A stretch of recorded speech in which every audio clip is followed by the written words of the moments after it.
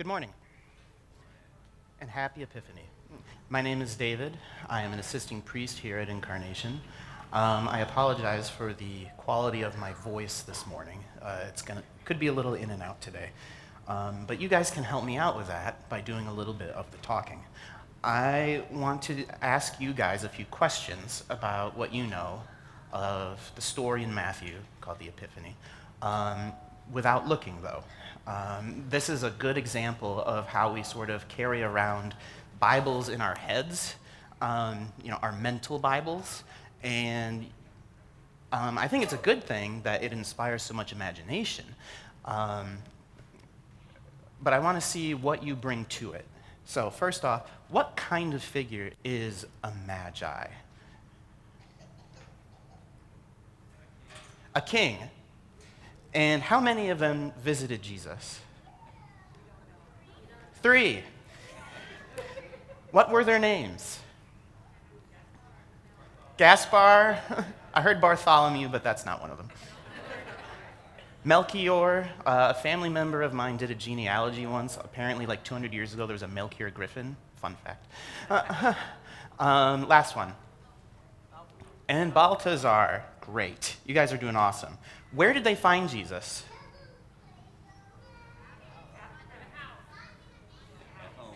At home? Aw, I was hoping you'd say a manger. Where have you seen them visit Jesus? In a manger. All right, and what was each gift for? Do they serve any kind of purpose? Yes, no? Well, we'll talk about that. The answers are actually, a magi is something between a scholar, a priest, a royal advisor, and a magician. Next, we don't know how many visited Jesus. We don't know their names. We don't know where they came from, except they came from the east. They visited Jesus in his house, not the manger, despite all our nativity scenes. And despite the many elaborations, such as in the song we sang of what each gift was for, we don't know, probably just that they were very fancy. Now, you may have noticed that this is kind of a big deal in the liturgical calendar, and you may be wondering, why is such pride of place given to Epiphany?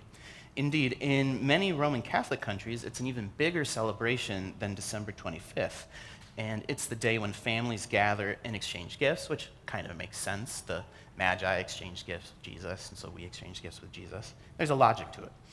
In many Eastern Orthodox churches, it actually has a different function. It represents the feast of Jesus' baptism and has nothing to do with the Magi. The Magi visiting Jesus is celebrated just on Christmas Day.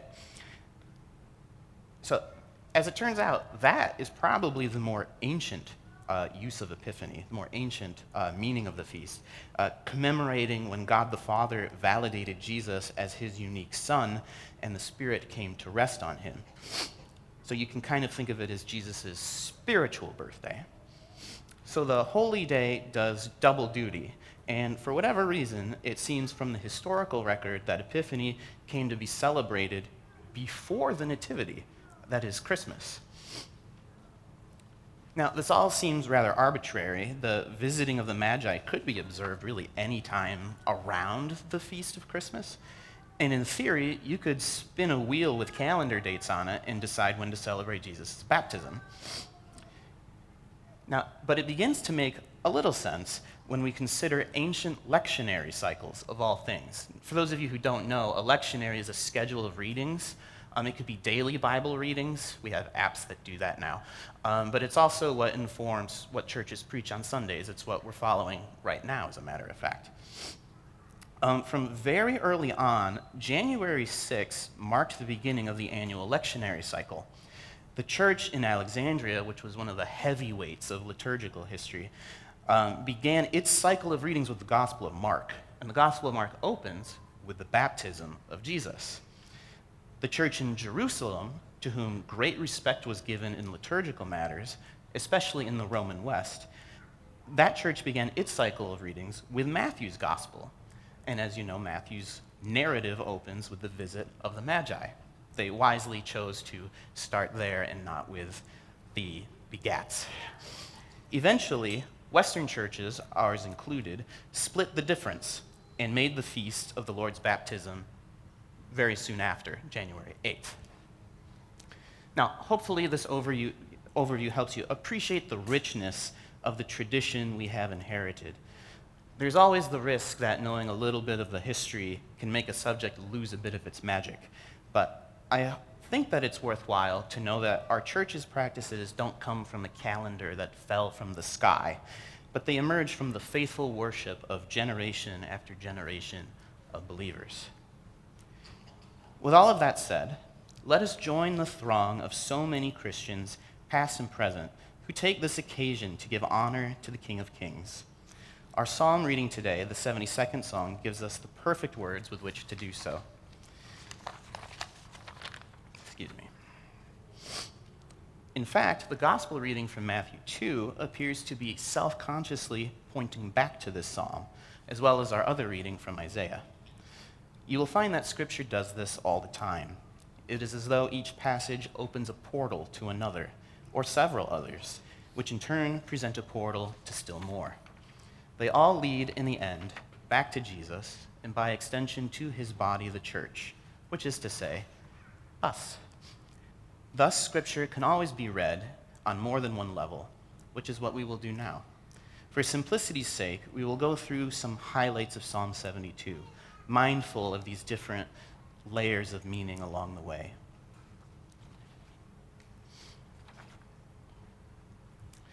Give your king justice, O God, and your righteousness to the royal son. May he judge your people with righteousness and your poor with justice. Let the mountains bear prosperity for the people and the hills in righteousness. So first, this is a prayer for the king to exercise justice, that is, fairness, and righteousness, which in Hebrew are much the same thing. Now, the psalm says at the top that it is of Solomon, but the Hebrew doesn't exactly bind you to the idea that it was written by him. It could be about him or concerning him. It has some relationship to him. But that gives us permission to see it as not just about Solomon. This has a sort of future leaning too. It's put in the book of Psalms because Israel would be repeating this every time a king would inherit David's throne. So it makes sense when there's no longer such a king, when the nation is in shambles, and they're expecting another king to come take the throne. This now takes on the character of hope. And naturally, this is exactly the kind of hope that is animating the people when Jesus himself is born. It says, may he judge your people with righteousness and your poor with justice. May he defend the cause of the poor of the people, give deliverance to the children of the needy, and crush the oppressor. What's interesting is if you look at what kings were expected to do in the ancient Near East, it was exactly this. Quite often, when a new king would conquer a territory to build up support among the new people, they would cancel all debts. We see these traditions in the Bible, in fact. So when a new king ascends to the throne, it is expected that a good king would wipe out debt. And this is a very uneven society, so this goes to the benefit of the vast majority of people. Obviously, creditors probably were not a huge fan of that practice. But nonetheless, this was a way of showing that the king was for the people. May they fear you while the sun endures and as long as the moon throughout all generations. This is the English Standard Version. You're looking at the NRSV, which I believe says, may he live while the sun endures. Either way, this is wishing the king a very long reign. And you can see how if this is referring to a king like Solomon, this is metaphorical. Nobody is expecting Solomon to endure as long as the sun does. However, it can extend to Solomon's family. So this expresses a wish that his dynasty endures forever. However, once we get to the first Epiphany, we see this acknowledgement that this is a special king that is born in Jesus, in that this could actually apply to him in a literal sense. Whether the Magi were aware of that fact or not, probably not, but they know that there's something very special and unique about this king. May he be like rain that falls on the mown grass, like showers that water the earth.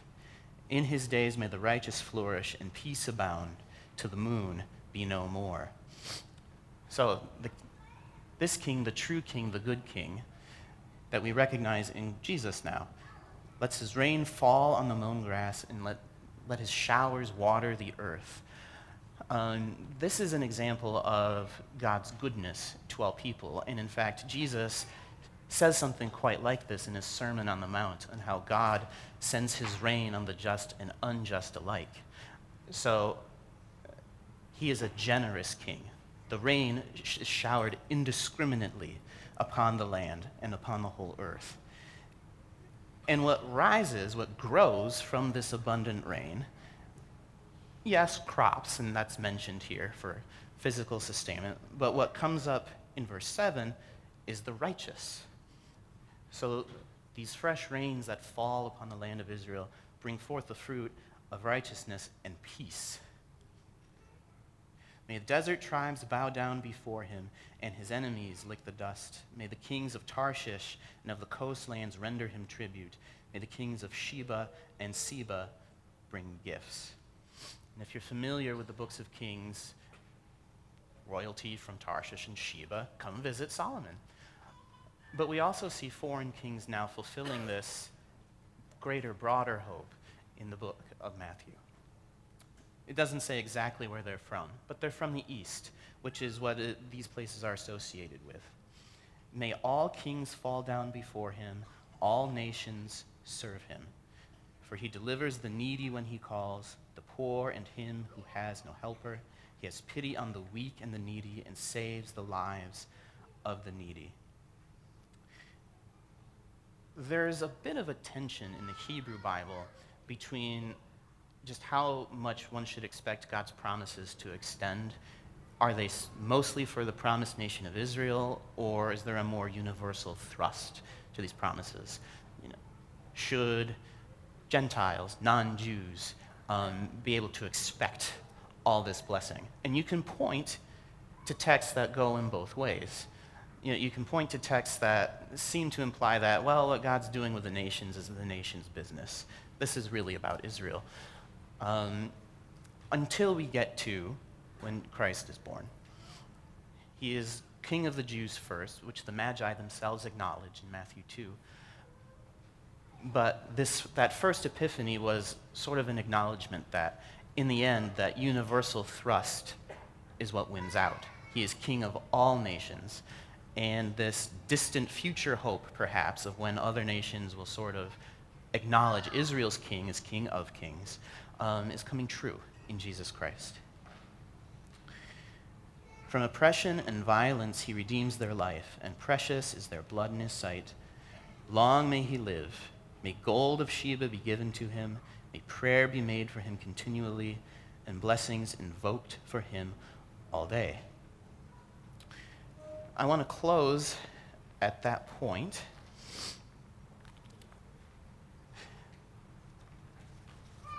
Jesus, of course, we celebrate the fact that he does free from oppression and that he does help the poor and needy, and has time and again.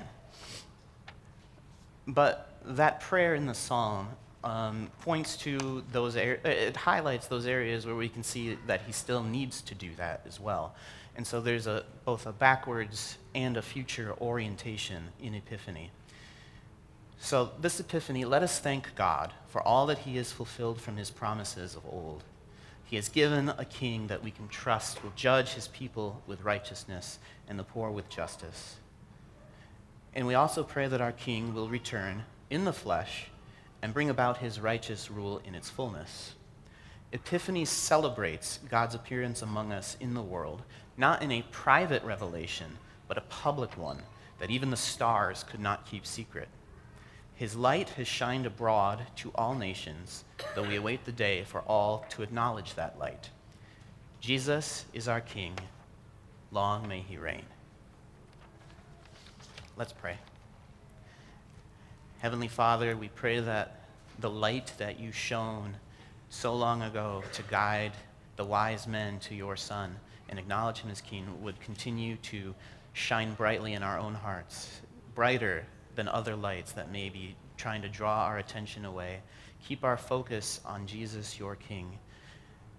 We pray, God, that his kingdom would come in its fullness, and that all these prayers in the psalm we can one day look upon as things past. In Jesus' name we pray. Amen.